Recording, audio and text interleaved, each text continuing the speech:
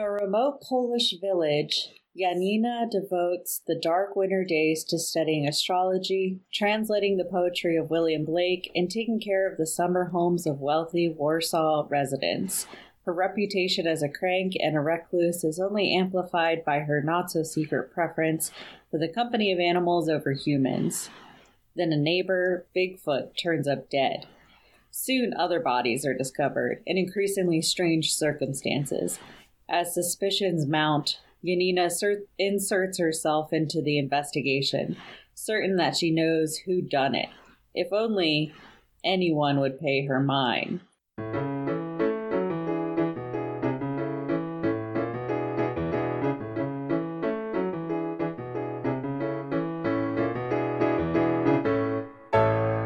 Welcome to Treat Yourself, a book club podcast where each month we read a book and come together to discuss it. I'm Christina. I'm Emma. And I'm Hannah. And today we will be discussing Drive Your Plow Over the Bones of the Dead by Olga Tokarczuk. First, we're going to give you our non-spoiler review. Woo! Tell me, Hannah, what did you think of this book? What? You're going first this week. What? I go first? Oh boy, oh boy, oh boy. This is gonna be a fun one, friends. I did not care for this book. It just wasn't for me. I think I'm gonna be saying that a lot because I do feel like there are people out there who would enjoy this book, that people might resonate with the arguments that are being made in this book, and I just didn't. I don't know, for me the pacing was off, and I really enjoyed the first chapter and the last chapter, but everything in between was really boring for me. And which is funny because it is a more character-driven story, and I'm usually really fine with those. I don't need a lot of plot, but I just didn't really care for the main character, so I didn't really care for it. I think that the author and the main character have a very strong point of view about animals and hunting and poaching, and because I didn't really resonate with that point of view, I had a hard time with this book. I don't know. I feel like there were also parts where I was probably just being extra nitpicky because I wasn't enjoying it. So there might be things that I say throughout our conversation that are just like extra nitpicky just for the sake of being nitpicky. I don't know. Yeah. So I'm going to give that disclaimer now. I do think it got to a point where I was just like, and she said this? Just snowball. How dare she? But that might just be because I was not feeling it and not necessarily because it was as offensive as I thought it was. I do think that there were some moments and characters that I enjoyed, but they weren't enough to salvage the story for me. So yeah, just ultimately it wasn't for me. I think it could be for someone, but it wasn't for me. I was bored and I didn't connect with it. I think if the dentist was the main character, I would have liked this story. Oh gosh, of course you like the dentist. I loved the dentist. He was the best part. Oh gosh. Emma, what did you think? Hannah just gave us this beautifully diplomatic review of this book that I know she didn't like. You see, I have a confession. I didn't read the book. Oh my god. I read 7 chapters, and I got to a point where I was like, I'm skimming so much of this book that there's no point in reading it. And since we established that we can just not read books sometimes, I'm not going to read the book. But I did read the Wikipedia description, and I'm like, yeah, this book definitely was not worth reading. Yeah. If you share the views of the narrator, you will love this book. However, I hate astrology, and I'm not super into animal rights. Like... Sorry. I mean, there's just no other way to say it, really. I mean, I'm nowhere near as much as the author is, where this is her number one problem with the world. You know, maybe Poland is different, and that is the biggest problem in their country, but, you know, it's not my number one concern. and I thought the main character was very unlikable, especially... Well, so the main character is very unlikable, and at first I thought that was the point, but you eventually realize, oh wait, this is the author's voice, and you're supposed to like this character. And so when I got to that point in the book, I was like, I should stop reading this book, because I'm never going to agree with her or like her. She's just terrible. She's just so...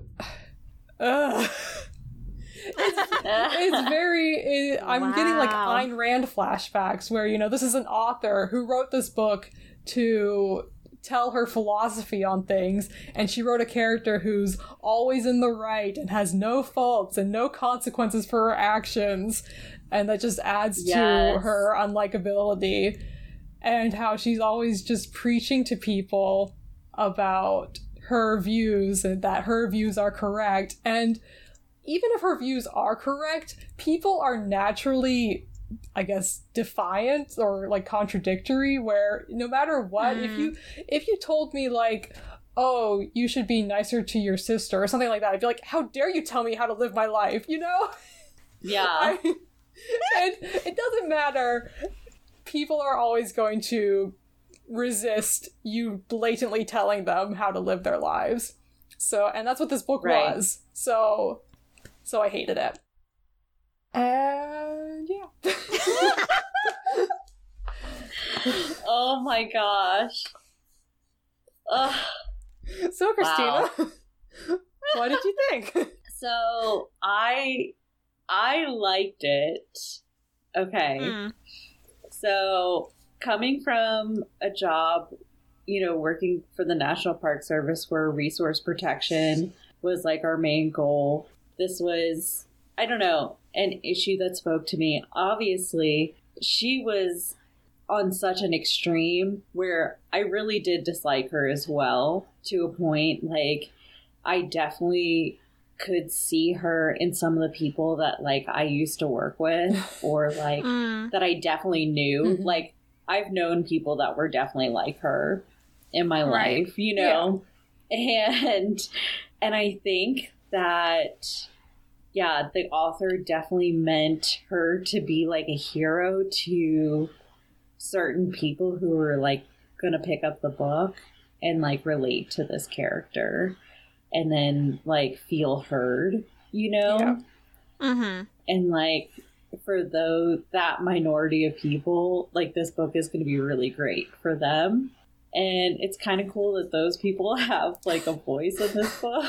I don't know. But still, like, it's kind of ridiculous. It is a ridiculous book. I really do love astrology, so I thought that her fun facts were, like, cool.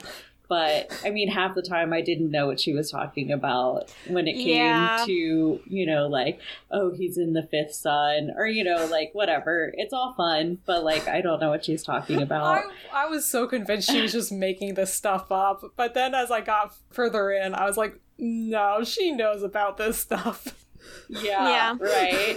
But, so, I thought it was interesting, and I thought that the author probably has a tie-in with like all the Blake poetry as well. Like there's probably like a deeper meaning with all the poetry, like, and with the actual meaning of the book. I don't know. So I feel like I'd have to read all of his poetry and then come back to read the book to like, I don't know. I've got my collection of poetry right here. We can read some Blake. I know. I want to like read some Blake now, but yeah, I really liked it. I really liked the side characters. I thought they were super fascinating. I loved all the little names that she gave them. Yeah, I was not a fan of her either, though. Yeah, that's my non-spoiler review. Well, now we're going to get into our spoiler-filled discussion. If you have not read Drive Your Plow Over the Bones of the Dead... Don't. And if you've not read that book yet and you do not want to be spoiled, pause this podcast, read the book, and then come back to listen to it. If you've already read the book or are fine with being spoiled, then keep listening. Okay. Yeah.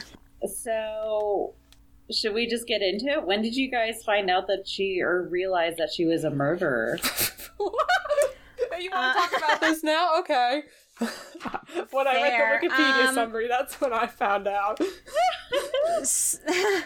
I mean, I had my suspicions in the first chapter just because it's called Now Pay Attention, and then it's like, you've got all of the clues now, you already know all of the information, and I was like, well, we've only got 3 characters here, so Oddball, her, and the dead guy, so... What? But then... Oh my gosh. But then on page 40, I wrote a note that said, the way to redeem this book would be for her to be the murderer, plus it would justify my dislike of her. Oh my god. Wow, so page good. 40 was when I was really hoping for it. I wasn't invested enough to make predictions, but the problem with the book for me is that, so it's a murder mystery, or at least the description says it's a murder mystery, but the main character has no interest in solving the mystery. So I was like, what's the point of the book? If these are just murders happening around her, I'm just going to stop reading. And then, oh wait, she's the murderer. That's why she didn't care. Yeah, so for me, like, I didn't read the description of the book at all, so I came in not knowing what the book was about at all. So I was like, oh, they're just murders happening. I didn't know that there were more that were going to be happening, and so I didn't know to expect them. Until, like, of course, like, once the second one happened, then I was like, okay, now everyone in the hunting party is probably going to die. But, right. So I don't know. I wasn't suspicious of her, like, not trying to solve it. I was just like, oh, she thinks it's the animals, which right now it looks like it is, based on the evidence, like all the little hoof prints. Right. I don't know. I guess we should just go in chronological order. Instead of starting at the end. Yeah, right. Backtrack. Okay. Chapter 1. Now pay attention. Bigfoot is dead. Okay, so I hadn't read the description either, so my first note was like, wait, this book is about Bigfoot? Like, cool. and that sounded cool. I was like, this is just going to be the story of the murder mystery of Bigfoot. They've been living in the forest with Bigfoot and their friends, and now he's dead. Oh no, we need to solve this murder. No, that's not it at all. Okay, I was really hopeful of that too. I seriously was. I was like, please let it be Sasquatch, please. Oh, and then, I was so disappointed. And then she described her naming technique, and it was really sad. Yeah, I don't know. Her naming technique kind of bothered me. I don't know. I get having nicknames for people, but I don't know. It just felt like she was detaching herself from everybody around her and, like, othering them. Like, I know this is your name, but this is how I'm going to call you. Yeah. So I actually have a note on that. So my friend who read this book, so my friend thinks she has a touch of dissociative identity disorder. There's, like, also a passage where she refers to herself by many different names. Mm-hmm. Mm-hmm. So that could be part of it. And, like, also identifying more with animals and humans, not calling people by their real names. Okay. So that could be part of it too. Mm-hmm. I don't know. That is fair. But that could be reading into it as well. So when I said that she was instantly unlikable, the first thing they do is that they mess with the dead body. Yes. Her and Oddball, Yanina, our main character, her and Oddball, her neighbor, who she calls Oddball. His name is something crazy Polish, where she's like, I don't even think that's a real name. Yes. But so they're well, it's Oddball's idea. He's like, we need to dress the body. And she's like, I don't know if we should do that, but okay. And I'm like, they mess with a dead body.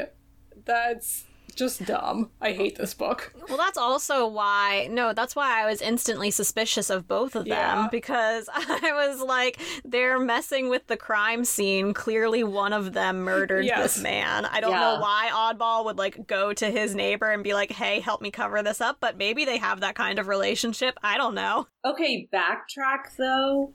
Or, I guess, forward track. This dead body, though, is actually an accident. Yeah, this is just a regular dead body. So they're just being stupid here. Yeah. Well, yeah, being stupid, and I mean, she clearly states how much she hated Bigfoot. Like, right from the beginning, she's talking about how she did not care for him, and now he's dead. I don't know why she's putting any effort in to help Oddball give him some kind of, I don't know... Decency in his death, because... What, he was, like, in his underwear eating deer meat? Yeah, a deer that he poached. Okay. Like, he didn't even legally hunt it. Though, I don't know, they went back and forth between using the word hunting and poaching, so it was very unclear. According to her, like, everything is poaching, and so it was very confusing. Yeah, because she says that later in the book, that poaching and hunting are the same thing in her mind. And so I was really confused at first because she would flip back and forth between saying, oh, he was hunting, oh, he was poaching. And so I wasn't clear, because if he was just hunting, like, I don't hunt and I don't want to hunt, and I know that's kind of, like, I still eat meat. I don't know. I have all of my own issues with, like, eating meat that I need to dive further into. I know that. But... in my mind, there is a difference between hunting and poaching, especially if you're going to eat and use what it is you hunt. Yeah. And he was eating what he had gotten. So I was it would confused. Only be poaching if it was outside of the hunting season. So it definitely could just be like her opinion. But I know like a couple times, like, the boar that was, like, murdered was outside of the hunting season for boar. Yes. Yeah, that one was. So, but I don't know about that particular deer that was killed. Because I know she accused Bigfoot of poaching in the past. I don't know. But if you live up in a valley your whole life and you're just, like, hunting to survive, yeah, I could see you, like, hunting outside of the season for that animal, probably. Yeah. And probably not caring about it, and then your nosy neighbor probably caring about it, if that's something that they care about. And they do. Yeah. Yes. They do. But yeah, they get him all dressed up, and then our main character decides that she wants to go snooping around so she can find his birthday, so that she can do his horoscope or whatever, which... Sure, fine. Why not? It does. I mean, they kept talking about how, like, you know, they couldn't call the police because, like, the phone service was so sketchy, and sometimes they, like, it wouldn't even go to, like, the right spot. So, like, that's why they hadn't necessarily called the police yet. Also, just to tamper with the scene. I don't know. I still don't know why they made that choice. But yeah, so then she goes looking for his birth date, finds it, and also finds a stack of photographs, which is what we were supposed to pay attention to. And I didn't, because I didn't write it down. But when I read the Wikipedia description, I was like, oh yeah, that was a thing. It did seem like something I was supposed to pay attention to, but I didn't. Yeah. But yeah, so we find out that he choked on a bone from the deer that he was eating, and that's how he died. I don't know. I was still, at this point, I was still suspicious. I was like, it's murder. It has to be murder. Oh, yeah. Why else would this book? With them touching the body, I was like, I was sure it was one of them. I mean, Oddball, his name is Oddball. Like, that's so suspicious. Yeah. I did not think it was murder, because I was like, oh, they took the bone out at the end. Although, so she did, they see a bunch of deer when they go to Bigfoot's house. And then later when she's like, oh, the deer are killing people, I'm like, well, this is a book Christina picked, so that's a possibility. That's a very Lanny thing to happen. I know. Yeah. Yeah. I mean, yeah, honestly, I didn't think it was out of the realm of possibility. I was like, yeah, a gang of deer could come and kill these people in a book that I would pick. Yeah. No, I know. I feel like it's almost hypocritical of me, but I feel like if it were the deer that were doing the murder instead of her, I would be infinitely more okay with this book than with it just being her, like, doing it for the deer, if that makes sense. I know it's hypocritical, but I don't know. I feel like I would have, if it was the animals actually doing the murder, I think I would have enjoyed that more. Because it's more, like, whimsical, and, like, the animals are actually taking action for themselves. Yeah. You know? And, like... Yeah. She's not, and then it's like, oh, she's not crazy. Like, yeah, she got it right.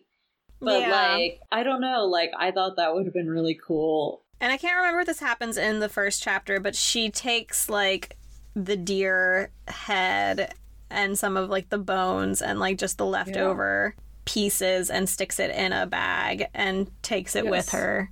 Yeah, some of the deer hooves. Yeah. And then, yeah, they call the police, but then they have to wait around a while for the police to get there. So they're just, like, having a drink at Oddball's house. Oh, yeah, and then Oddball's like, we shouldn't have moved the body. And I'm like, I hate you! Oddball, it was your idea. Oh my god. Terrible book. Then these random guys come over and then force Yanina to host a vigil for Bigfoot. But yeah, before that, with chapter 2, I don't know. Chapter 2 is where I already started to lose interest, which is so quick, and I know that's so sad, but I wrote on page 23, my note was that I'm getting a bit bored. I'm not sure. Like, because we're just getting, I don't know, we're getting backstory, I guess, on Bigfoot and how he did not treat his dog well, and how Yanina how she took in the dog for a little bit, but the dog went back to him. And then also, I just did not care for the title of chapter 2, which was Testosterone Autism. Oh. And again, I don't know. Thought it was interesting because it was like describing men when they get old. I feel like that is not fair to autistic people or people with autism. I didn't, fair. Because they're just, I don't know. Because the exact quote was, with age, many men come down with testosterone autism, the symptoms of which are a gradual decline in social intelligence and capacity for interpersonal communication, as well as a reduced ability to formulate thoughts. And I just didn't, I don't know. I didn't like the comparison of just like all men equal autistic because they have testosterone. I don't know. Again, I could have been too nitpicky there. I just didn't really care for that. But that's not for me to decide, I guess. So. Yeah. It's for me to decide. It was bad. Fair. But yeah, so then in chapter 3 is when the lumberjacks force her to lead the song, and their reasoning is because you're a woman. And she's just like, I didn't know what my gender had to do with singing, but I wasn't going to rebel against tradition at a time like this. And I was like, you hated this man. Yes. These people are being incredibly sexist towards you, and you're like, well, gotta sing anyway. I was like, this makes no sense. And she doesn't hesitate to rebel any other time and go on a rant. Yeah, later she accosts them while they're hunting.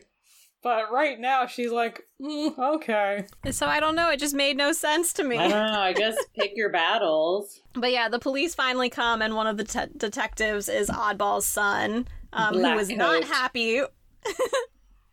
Who was not happy with how they moved about the body and tampered with the crime scene. Yep. Mm-hmm. And I'm like, yes, correct. I was like, yes, it's super suspicious. And then Blackcoat basically threatens to prosecute his father and Nina. So for chapter 4, it's called 999 Deaths. And nothing happens. We get a lot about astrology and horoscopes and how she's trying to calculate people's death dates. And I think this is also the chapter where we learn about her job of going around and maintaining other people's houses when they leave for the winter. Also learn about her ailment, which sounds a lot like MS, but we don't really ever find out what it is. There is a cute moment where she talks about how she loves crossing borders just because, like, they're so close to the border, so it's just one of those things where you can just easily, like, step back and forth. I thought that was a little cute. And then we turn it right around, and the people's whose houses she's checking up on, there are just animals that are, like, moving into the houses, and she's like, it's fine. Yes. Let the bats stay there. I'm like, you're doing a terrible job. I know you love the animals. I know you do. But these people are expecting you to watch their houses. Oh, my God. Oh, this is also the chapter where we learn about her graveyard for animals. Just any dead animal that she comes across, she'll gather and stick in her graveyard. She also first mentions Dizzy in this chapter as well. And I'm like, who's Dizzy? But we immediately find out in the next chapter. We find out next chapter. A visit from Dizzy. But yeah, this is where she accosts all of those hunters. Yeah, we find out how much she really cares about animals. The lumberjack / hunters are hunting. And she's like, I'm going to call the cops, even though there's a cop there who's hunting with them. And then I wrote, is it illegal to hunt, or is she just forcing her beliefs on them? Don't know. Who knows? It's not illegal to hunt. Yeah, it's unclear whether it's poaching or hunting or a bit of both. I'm pretty sure this one was hunting. Yeah. Yeah. And I think she just didn't want them to hunt. Yeah, that was solely that. But whatever. Dizzy comes over. Yeah, so Dizzy is a former student. So she teaches, like, 3rd grade at the local school. And they recently reconnected when he moved back to the area. And he's working on translating Blake's work. So he comes by once a week. And Yanina is kind of helping him. She actually kind of hates translating. Yeah. So she's not really much of a help. She's more of just like a companion, I guess, because he seems like he's super lonely. Yeah. But he also works for the police office. Yeah. I don't know. He's works on like some sort of computer program there. And then this is the chapter where her ailments are acting up. So, of course, she visits a dermatologist named Dr. Ellie. But yeah, and she's got bruises all over her arms. And I was like, aha! Murderer! Oh. Bruises on her arms. She is a murderer. But also, why are you going to the dermatologist instead of like a general practitioner or something? I don't know. A family doctor? She says something like, oh, he's the best doctor I know or something. Whatever. They find another body. Yeah. Okay. So, first of all, Dizzy, like, couldn't drive all the way up to her house. So he had to, like, park at the mountain pass, and walk in the rain. So at the end of the night, she's like, hey, you should just sleep here on my couch. And he's like, no, I have to, like, get to work early in the morning. So I have to walk back to my car in the dark and, like, alone. And she's like, okay, no, I'm going to walk with you at least part of the way. And then he notices some strange lights, and he wants to go investigate the weird light. And I'm like, oh my God, don't investigate weird lights in the middle of the night in the rain. Okay, so from the way that I was reading, I thought I was in the middle of the woods. So I was like, definitely don't go there. But after I found out that I was on the road, I was like, okay, whatever. Oh, and all the while, this is while the weird, strange, like, warm winds are blowing. You know, like the seasonal warm winds. And she was like having a strange feeling from them. So I was like, oh, this is so ominous. Like something bad is going to happen. And I thought like Dizzy was going to get so murdered. But by her. Yeah. Well, at this point, I didn't suspect her as being the murderer. I don't know. I just thought Dizzy was going to get murdered. But I didn't know by who. I guess I didn't suspect animals at this point either. But anyways. But she sure does. I know, right? But anyways, it was the commandant's car. Mm-hmm. So the commandant is like the head police chief dude, and his car doors are open, his lights are on, and they can see like deer hoofs all around. There appears to be some sort of like struggle, and so they follow the footprints and they find him dead face down in a well. Yes. And as they're coming up, she has the thought, or she prayed that he was not alive. Yeah. And I was just like, okay, cool. And then she's also like, it's the animals taking revenge on people. And we all roll our eyes. Yeah. Well, and this is also the first chapter where we get our first mention of animals being tried in court for crimes, which is a fun rabbit hole. I enjoyed that rabbit hole because I think most of the examples are actually true. Okay, yeah. Did you actually look up any of the examples? I looked up the rat one for sure because they mentioned that a lot. And I told Hannah it was a drunk history episode. Oh, was it really? That's amazing. Okay, I need to watch that later. That's amazing. And this is when Yanina really starts pushing her crazy animal theory on everyone. Mm-hmm. So first she pushes it on Dizzy, and then Oddball. Mm-hmm.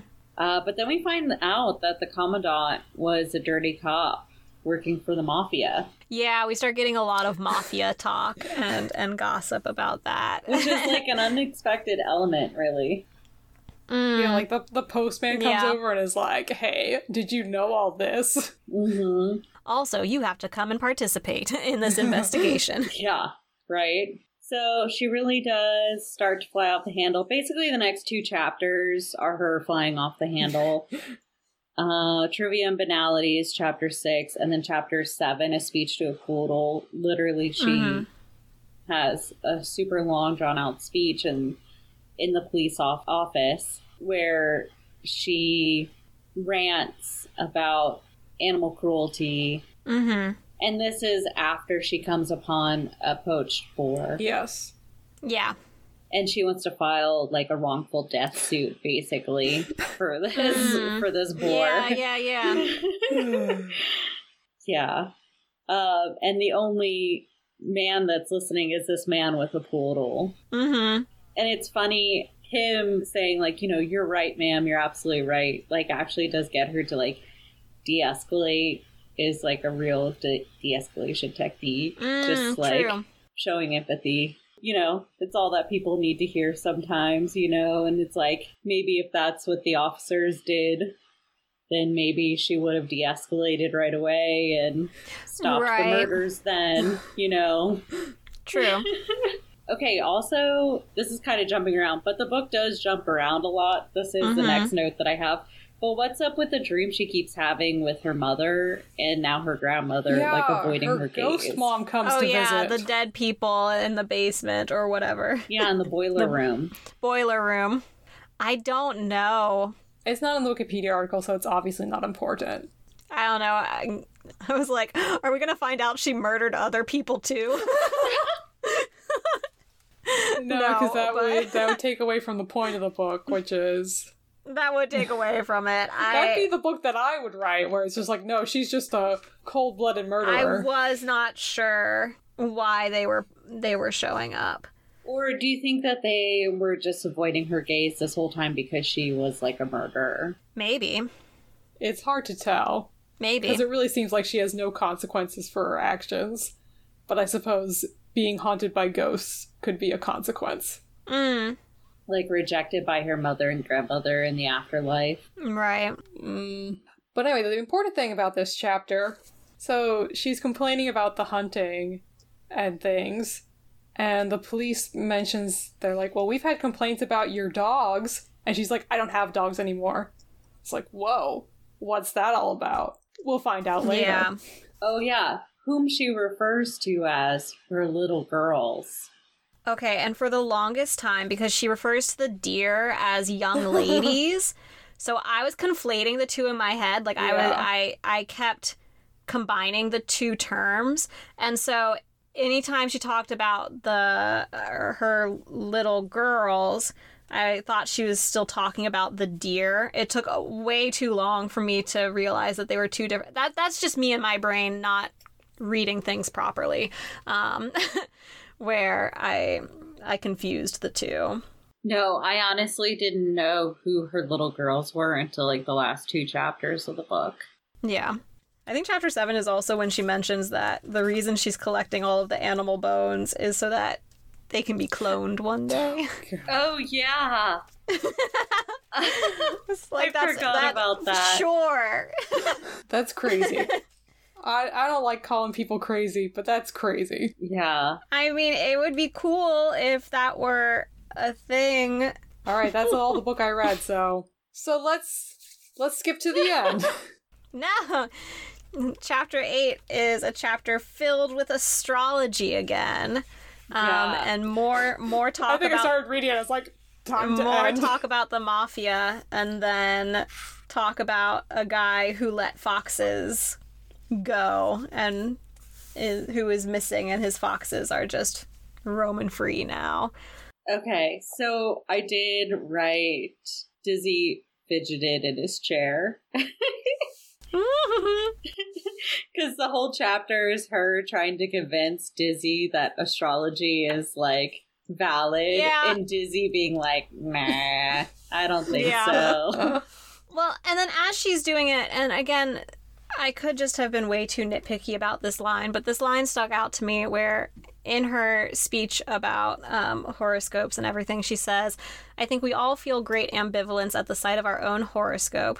And then skips ahead a bit and says, it's a form of imprisonment in space, like a tattooed prison number. And I was like, that's a bit of a strong image to send about a horoscope. And here's the thing, I'm not at Emma's level of being completely against and annoyed by horoscopes. Yeah, I'm not ambivalent. I know how I feel.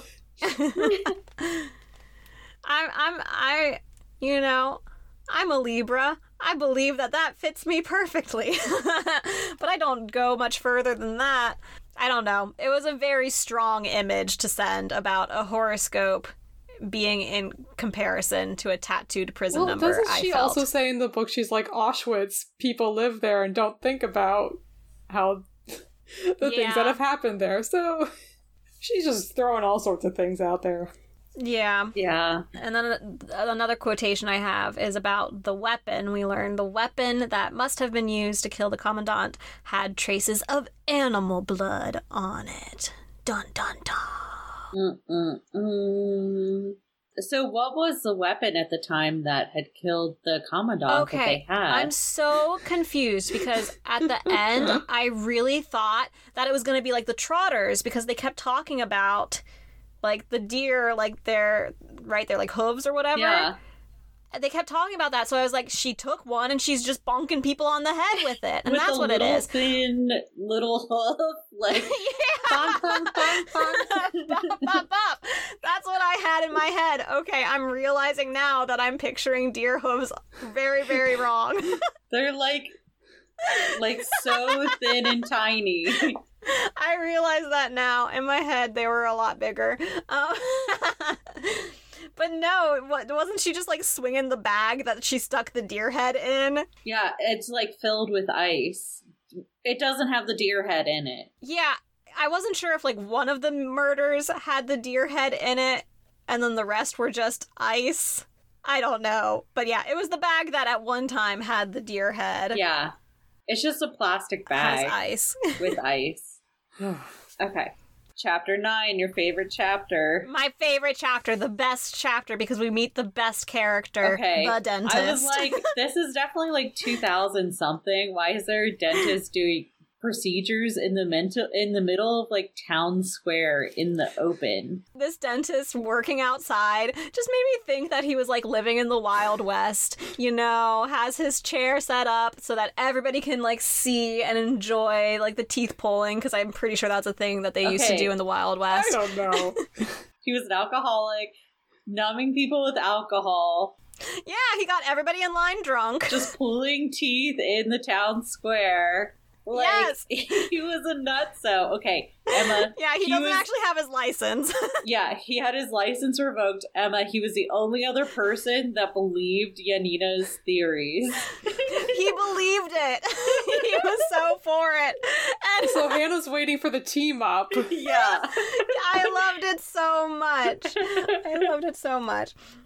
And don't you, I'm pretty sure, I feel like I heard on a Sawbones episode about dentistry that, you know, teeth pulling used to be done, like, to an audience. I don't know. I'm thinking back on all the portrayals I've seen of Doc Holliday. I'm like, he's always in a building. Okay, well, because he's very important Because he was a real dentist who had his license. dentist. But you've got the dentist. Because they could do it really fast. Oh, okay. No, that's it. They used to put on, like, because you would see how fast they could pull the teeth. Dentist competitions. Because there would be ones that could pull it really, really fast. Oh my Okay, god. yeah. This was not That a was competition. definitely a thing. He was just doing outside because the daylight in the middle of the day was the best to Yeah. see the teeth. Yeah. You know what? Whatever. He had business. People were coming to him to get their teeth pulled. How many people need I don't know. teeth pulled? He was the kind of kooky character that I wanted. Oh. He was the best. I don't have anything else for chapter 10 except chapter 9, that I liked the dentist. That was it. Oh, and that we learned that she let her dogs roam around. Yeah, of course, she let him roam around off leash. That's why they're dead. Anyways, okay, so chapter 10, Cuckoojuice Hematodes is what I'm going to call it. Excuse me, what? Mm-hmm. Because that's what it's called. Cuckoojuice Hematodes. Oh my god, like there's some a kind of- spider on my desk. This is the scariest thing that's ever happened to the podcast. No! I just murdered it. I'm going to leave that in the podcast because it goes against the message of the book. The author would be disappointed in you. Don't tell Yanina. She would murder me. She would cover me in spider eggs. Oh, ew, no. No, the Okay. pheromones to get the spiders to all come to you. That was the grossest death. Ugh. Okay. But yeah, chapter 10, we meet an entomologist.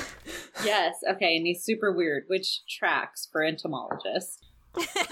And his name is Boris Schneider.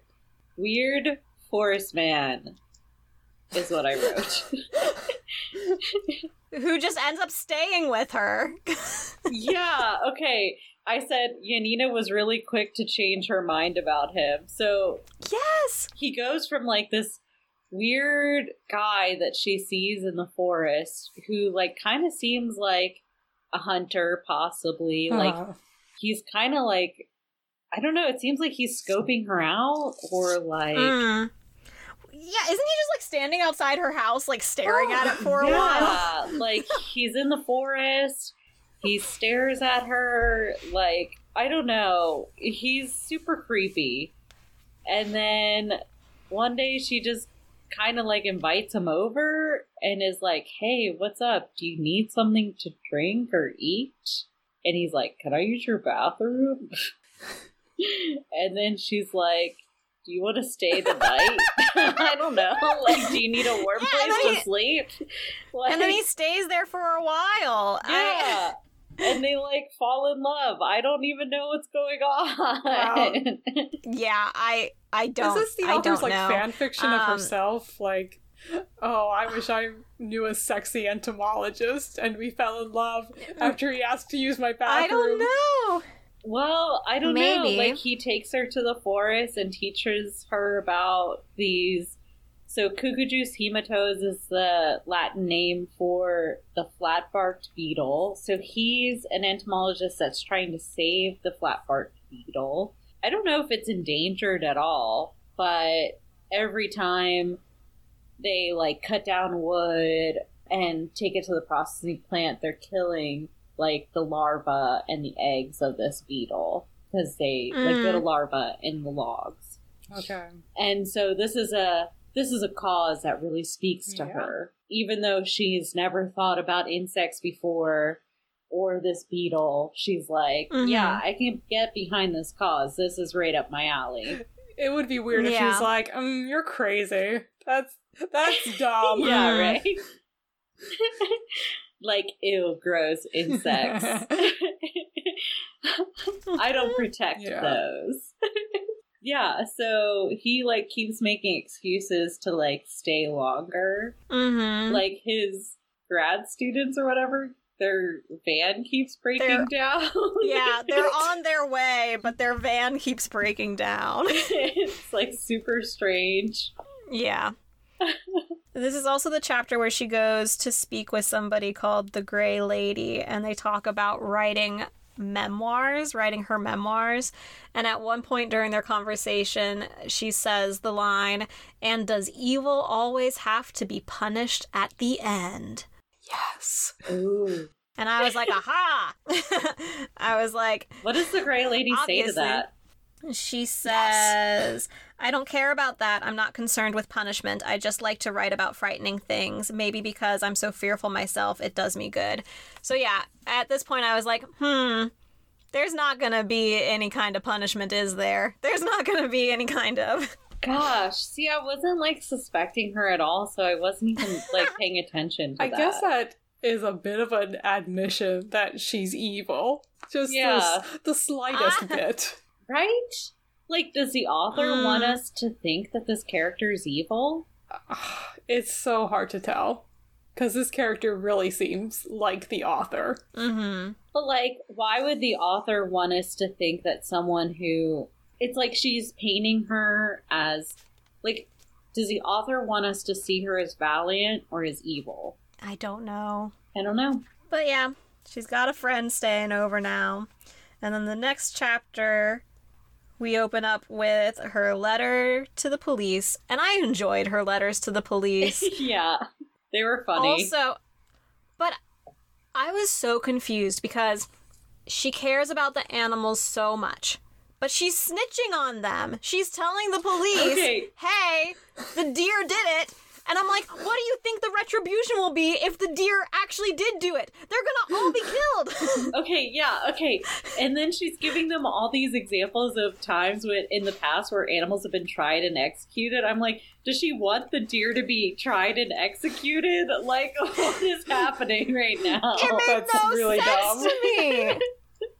And then I was like, this is so counterintuitive. And then she has, like, one sentence at the end where she's like, okay, of course I don't want this to happen. Of course. But, and then I'm like, okay, but you just wrote a whole letter where basically you're advocating for this to happen. Yes! And I will say she ends her letter talking about horoscopes again and is like, refer to your police astrologer. And I was like, okay, hold up. I need, like, a half-hour comedy show of, like, a private investigator who solves all of the murders through astrology. I don't. I need that. Or just, like, add a police astrologer to Brooklyn Nine-Nine. Yes. Yeah. Yeah, something. And everyone just takes it really seriously. Just like, oh my god, we need to consult the police astrologer. Yeah. Yes, actually, I think that would work really well in Brooklyn Nine-Nine. Yeah, right? But yeah, and I guess the only other thing in this chapter is she has sex with the entomologist. Yeah, okay. But also, the night that they have with Oddball, like, where he comes over, and they have just, like, a really lovely night. They have, like, a lovely picnic, but it's fun for only a second. Einerd's body is found. Okay. Yes. But before we get into that, so she says, Einerd, I don't even know if I'm saying that's right. Einerd? I don't know how you say his name. Einerd? The person with the foxes. Yeah, so she said his name is perfectly suited to him. I don't know what that means because I don't know what a nerd or Einerd means. I don't know. I should have looked up. I looked up what her name meant when she was being all like she didn't care for her name. And Yanina is like, God is gracious. Or at least I think the book says that. Maybe the book told me that. Did the book tell me that? I was like all proud of myself. Like, look at you, looking things up. No. The only thing I could think of, I was like, is he a nerd? Is that what it is? He's not. Or I don't know. Maybe he is. He's the one with like mistresses, or he has like the one mistress and nobody had seen from him for a bit. And they all just assumed he had like run off with the mistress. Yeah. But he hadn't. He's not a nerd. He's a big old jerk who skins foxes for their fur. Yeah. And works for the mafia. Man. Yeah, again, connecting that mafia. Who knew about the Polish mafia? You know, right? Okay, so Einard's body has been found. Of course, I totally always knew that he was killed by foxes. Everyone knew. Okay, but he wasn't killed by foxes. He wasn't. So, Yanina and Dizzy, I believe, go to the site. There's a crowd, and there's a woman who's gossiping. And when she's gossiping, she's spreading rumors that the dentist has started. And so the dentist is now spreading the rumor that animals are taking their revenge. And I love that the dentist is now the one that's spreading the rumors, that's gone to the townspeople, that has now come back to Yanina. Yeah. He's the best. He is the best. I was like, oh my god, how is the dentist, like, on Yanina's side right now? Oh yeah, it's because he's a town drunk. Yep. He is the best. But her and Burroughs go back to the site of his death that night, because Burroughs wants to collect some bugs and see what bugs are at the site of his death. This is a fun date night. Yeah, it's a fun date night. They go back that night, and then I guess close thereafter, Burroughs leaves, and I was actually really sad when Burroughs left. I didn't really care. What? I liked him. I don't know. I thought he was weird and interesting. He's not the dentist. Well, that's all I had from that chapter. But I don't know, I was sad when he left. I thought that he was weird and interesting, and I liked that she had a buddy to go on adventures with. Yeah. Yeah, I do feel like it was good for her to have somebody. I mean, it didn't stop her from murdering anyone. It did not. But who knows? I mean, I guess she could have murdered Einard before Burroughs arrived. I think so. Probably. Because I think they mentioned him going missing in a part that I still read. So. Yeah. Yeah. So the next chapter, so she's invited to a mushroom pickers meeting by Oddball. I was like, this is going to be great. I'm excited about this. It was just, Yeah, she was like... I was excited. Well, she goes into the meeting, pretty pessimistic about it. She's like, mushroom pickers are boring and stuff like that, which is... But I'm interested. Which kind of sucks. I don't know why. Well, you would think that she would find some camaraderie with mushroom pickers. Yeah. You know, how does she find any, protein? You think, I don't know if mushrooms have protein, but, you think she would forage for mushrooms as part of, I don't know. Mm-hmm. The only other notes I have for this chapter is she does some more idealizing of the Czech Republic, which she does a lot. I don't really understand, I guess, historically what's going on in Poland at this time, but it does seem like the grass is definitely greener on the Czech Republic side of the hill. Right. She's always saying, the language isn't suited to quarreling. Nothing ever bad happens in the Czech Republic. What? Their language doesn't even support fighting. Kind of strange. And then she talks, I guess she sends another letter to the police in this chapter. Because she talks more about putting animals on trial for things. Yeah, this is where we get all of the court cases. Yeah. And again, I'm like, what are you doing? You want to protect them. This is going to harm them. Yeah. This makes no sense. And when she's trying to use the court cases of animals in the past to, I guess, prove that the animals are responsible today, and she says something like, or I wrote the quotation down, she says, they demonstrate that similar thinking has occurred in European jurisdiction before, and that they can be taken as precedent. And I'm like, no, this feels like the fallacy of ancient wisdom, where you feel like just because an idea has been around forever means that it's right, and that's not the case. Because people tried animals in the past does not mean that's proving of their guilt now. Right. And why do you want to prove their guilt? Yeah, exactly. It makes no sense. And then also in this chapter, I forget who it is, either, I think it might be Oddball, who notices in her car how she has all of these random tools. And my note I wrote was, murder instruments. But are they? Yes, because she gives... I thought the bag of ice was the murder instrument. Well, no. What are you carrying about in this car? What on earth do you need all those things for? A camping cooler? A gas can? Shovels? It's like, yep, murder instruments. Yes. And then the chapter ends with the dentist popping up. I think he's in the back of a taxi and he's just like driving by her, and he pops in and he says, "The day of vengeance is nigh. The regiments of hell are closing in." Yes, oh my he's God. super drunk. He leans out of the taxi, says this, closes the door, and drives Oh my on. God. And that's how the chapter ends. He should have been the main character. Right? I love him so much. He is a redeeming factor of this book. Oh my god. Oh, I did forget one tiny thing from chapter 12. Was we learn a bit more about Oddball and how he grew up and how his dad basically turned their home into the Winchester house. Oh no. Like ever expanding. Yeah, like ever expanding and like having hallways that lead to like nothing. Oh, yeah. He lived underground. Yeah.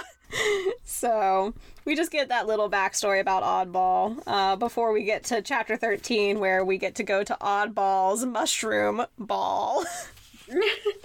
Yeah, where she dresses up as a wolf and then makes Oddball dress up as Red Riding Hood, I think. Excuse me. This sounds bad. It actually turns out really well for Oddball, which is shocking and kind of awesome. I don't know, he really embraces it. Yeah, I think he's fine with it. He seems to have a nice time. He meets an attractive person, so... I had a sense that maybe she was a little bit jealous. Oh. Don't you think? I don't know. There were so many times where I was like, are her and Oddball a thing? But I don't know, because then she had her whole thing with the entomologist, and I was like, I don't think she cares about Oddball. I think maybe Oddball cares about her, but I don't think she cares about Oddball. Well, I don't in that know, way. because she makes a statement the next morning when she goes over to Oddball's house, where she looks into one of his drawers, and, like, everything is perfectly organized, and she states that she wants to be one of Oddball's perfectly placed tools. And I was like, what does this mean? Like, does she like him? So, I don't know. And then, like, when she's making her escape, Oddball's like, I'll marry her when she comes out of prison. What?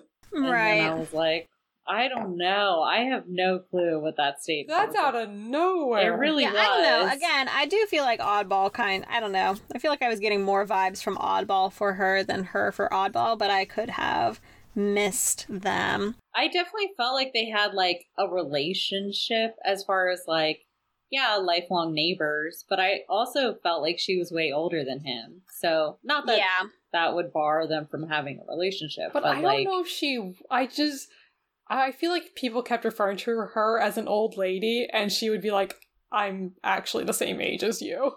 Yeah, that's true. I think just because she acts curmudgeonly all the time, it ages her. Yeah, Oddball has like a 30-something-year-old son. So... Yeah. Oh my. Well, anyways, the mushroom ball happens. Back to the ball. And she's supposed to drive the president home. Yeah, she promises his wife that she'll get him home safe. The president of what? Of Poland? No, I think the president of the mushroom ball. The Mushroom King. The Mushroom King. The Mushroom King. Also, the president is, like, her name for this guy, and I think it's just the way that he carries himself. Like, he's always in suits. Like, his costume to the mushroom ball was just him wearing a suit.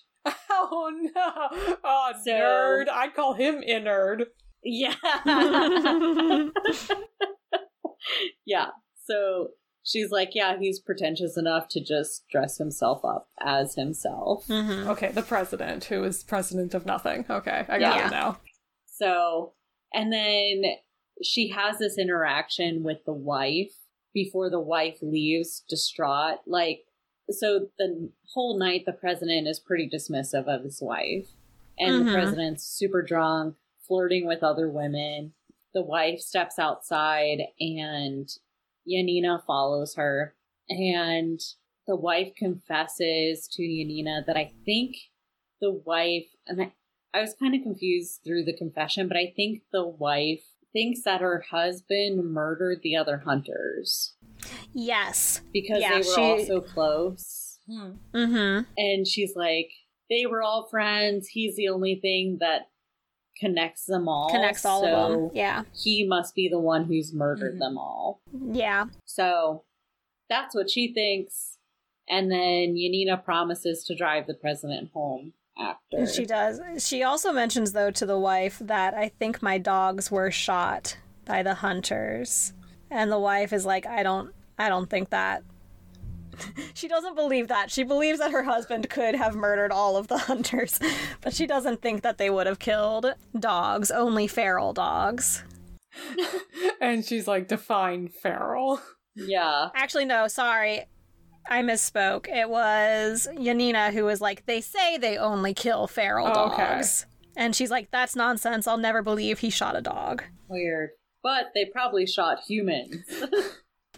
But my husband definitely murdered these people. He's part of the mafia. Exactly. So weird. What if Yanina did take out, like, a mafia all by herself, like, accidentally? Yeah. That'd be cool. I mean, she did. Because I don't think it's ever specified. I don't think it's ever specified for sure that they were all part of a mafia. That's just, like, the hearsay that's going on. But what if she really did take out an entire mafia just for her revenge? I think she did. Well, it's not even confirmed really if they are mafia, right? It's just rumors and it's not. It's just her gossip. outlook on things. Yeah. There was definitely a lot of money exchanging their hands. Yeah. And some fur trade. I believe they were mafia. Possibly, yeah. She goes back, and then Oddball asks her the next day, like, how'd it go? She's like, fine. And then she writes another letter to the police. Yep. And then the president is dead.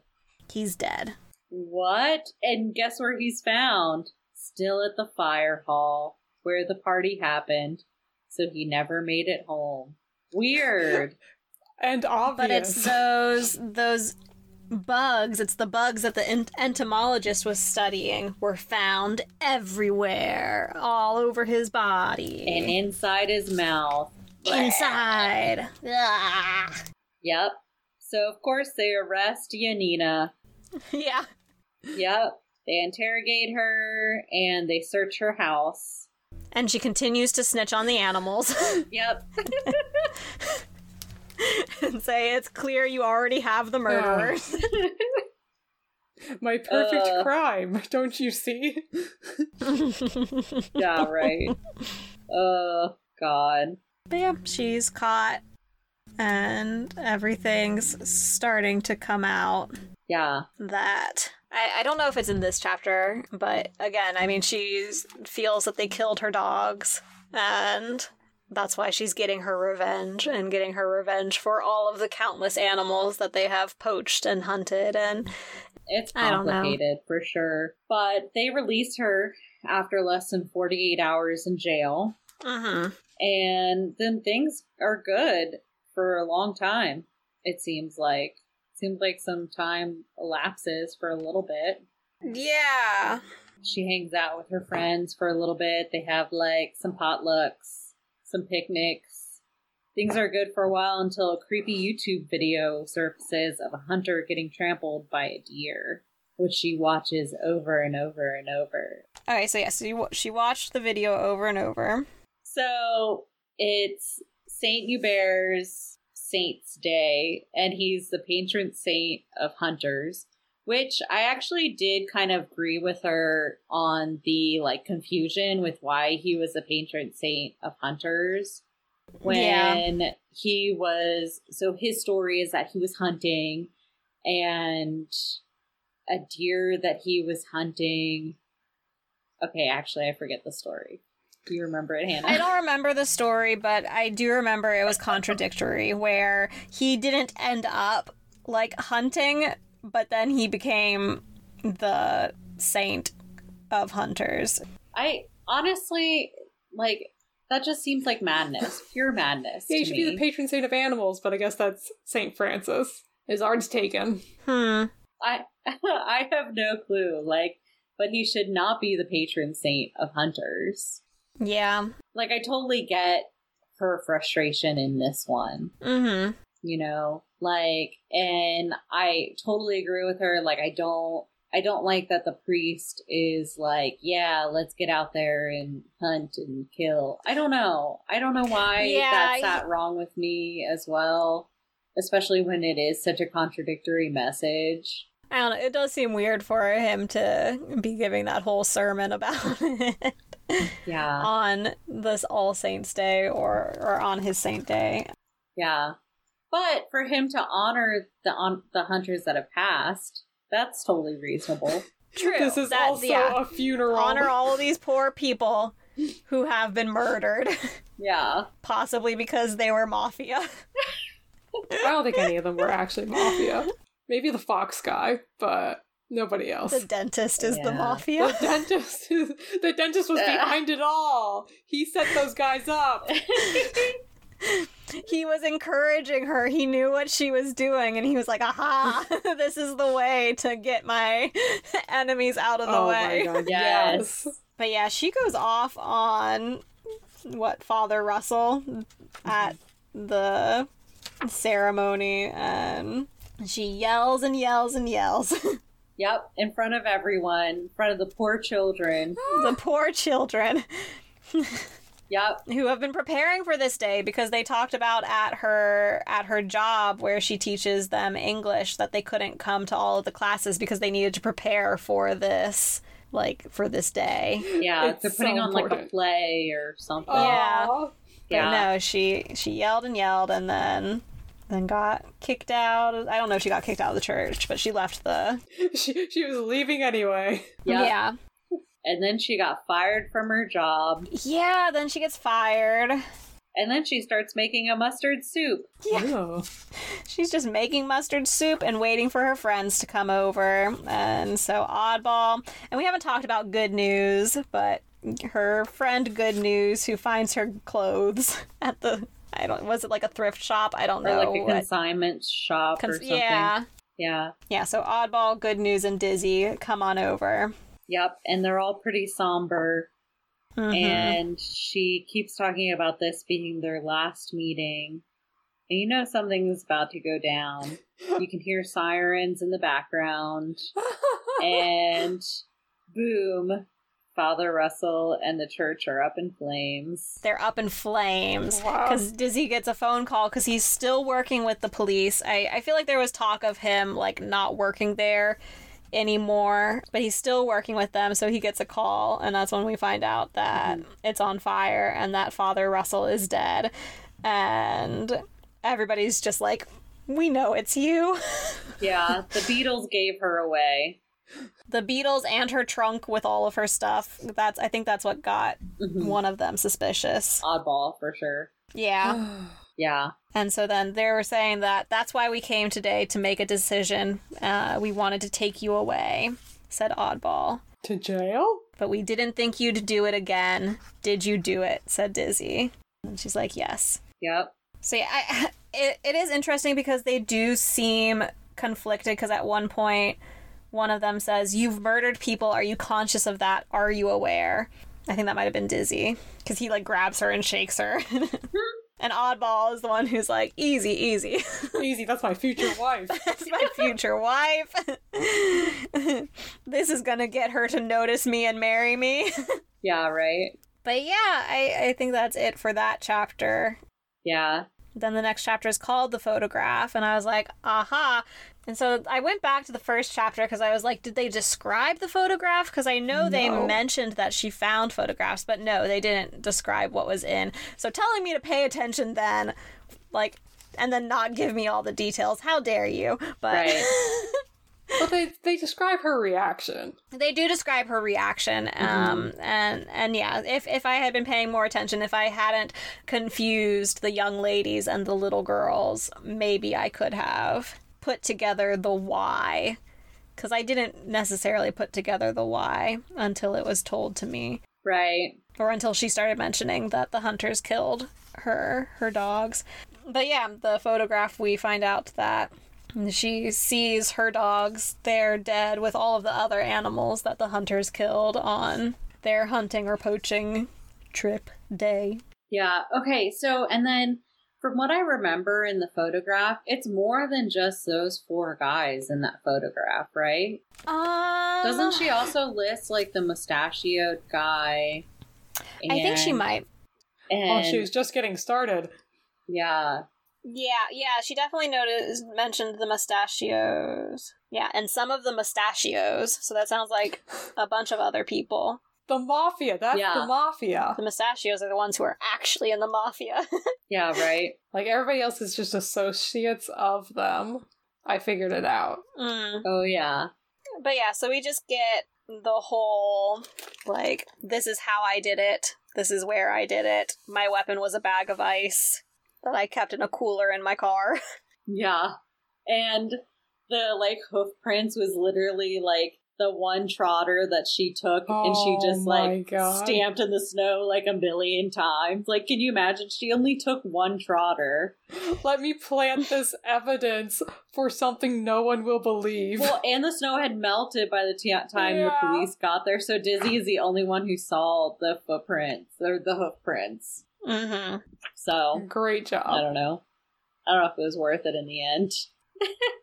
But yeah, then we get to the next day, and all of her friends are gone. Dizzy's off. Like, he had left to go to the police the day before, so now it's, like, the next morning.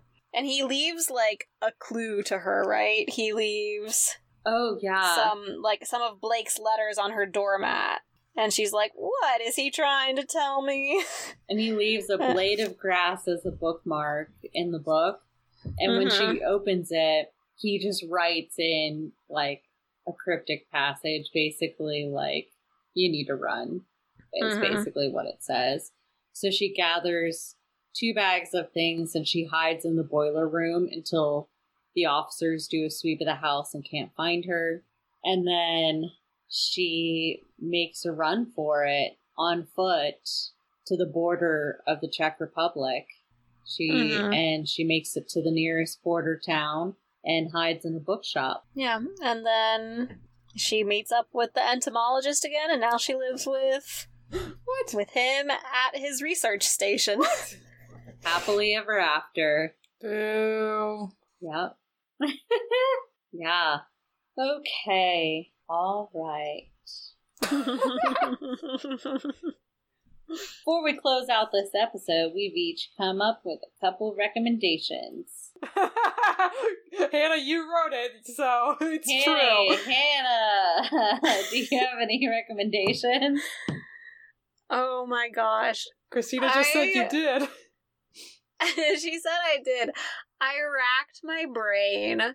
And at first, I was like, maybe I can do a really loose, because usually my recommendations are just, like, loose connections. I was like, I could do a really loose connection with, like, a character-driven, not so much plot story. And then I just gave up. I cannot think of anything that you could either read to either supplement this book or instead of this book. I truly could not come up with a recommendation, so I apologize. I have failed. I just could not figure it out for this one. Oh my god.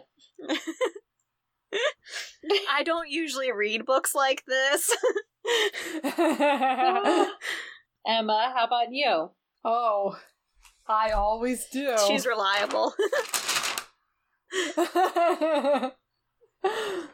I mean, this book was terrible. But anyway, my recommendation is We Have Always Lived in the Castle by Shirley Jackson. Because Hannah mentioned, does evil always need to be punished? Here's a book that explores that, kind of. Spoilers, evil might not be punished in this book. And it's a book where the first-person narrator isn't necessarily likable, but the story that they're telling is interesting. And they commit terrible crimes. Probably even worse than this person, but it's a way better book. I've definitely had that recommended to me. I've definitely read the description for that a couple times and tried to decide if it was something that I could handle or not. It's like 100 pages. Okay. And 100 years old. What? I don't know. It's pretty from, old. Like, it's not 100 years old. It's pretty old, is what I'm getting at. And things that are old aren't as scary. Don't listen to Christina. Fair. She's saying it's from like the 1800s, which it's not. I'm just trying to get Hannah to read it. Christine, do you have any recommendations? My only recommendations are going to be all the William Blake poetry that you've never read. That I've never read, that I think that you guys should read, that I will be reading after. The quotations and the epigraphs in the text from this novel are going to be from Proverbs of Hell, Auguries of Innocence, and The Mental Traveler by William Blake. I recommend those. You want some Blake to close us out? Yeah, that'd be great. All right, this is the one I have marked. I do not think it was mentioned in the book because I think the poems I have are from Songs of Innocence and Experience. But this poem is called The Blossom. Mary, Mary Sparrow, under leaf so green, a happy blossom sees you, swift as arrow. Seek you cradle narrow, near my bosom. Pretty, pretty robin, under leaf so green, a happy blossom hears you sobbing, sobbing. Pretty, pretty robin, near my bosom. Love it. Nice. Okay, Hannah, what's coming up next? Coming up next is our end of the year review of non-podcast reads that we really enjoyed throughout 2020. Check out our Instagram at Treat Your Shelf Podcast. We also have a Twitter account at Treat Your Shelf Pod. That's just UR. All our contact information can be found in the show notes. We would love to hear from you about your thoughts on Drive Your Plow Over the Bones of the Dead. Thanks for joining in on our discussion. Until next time, don't forget to treat your shelf.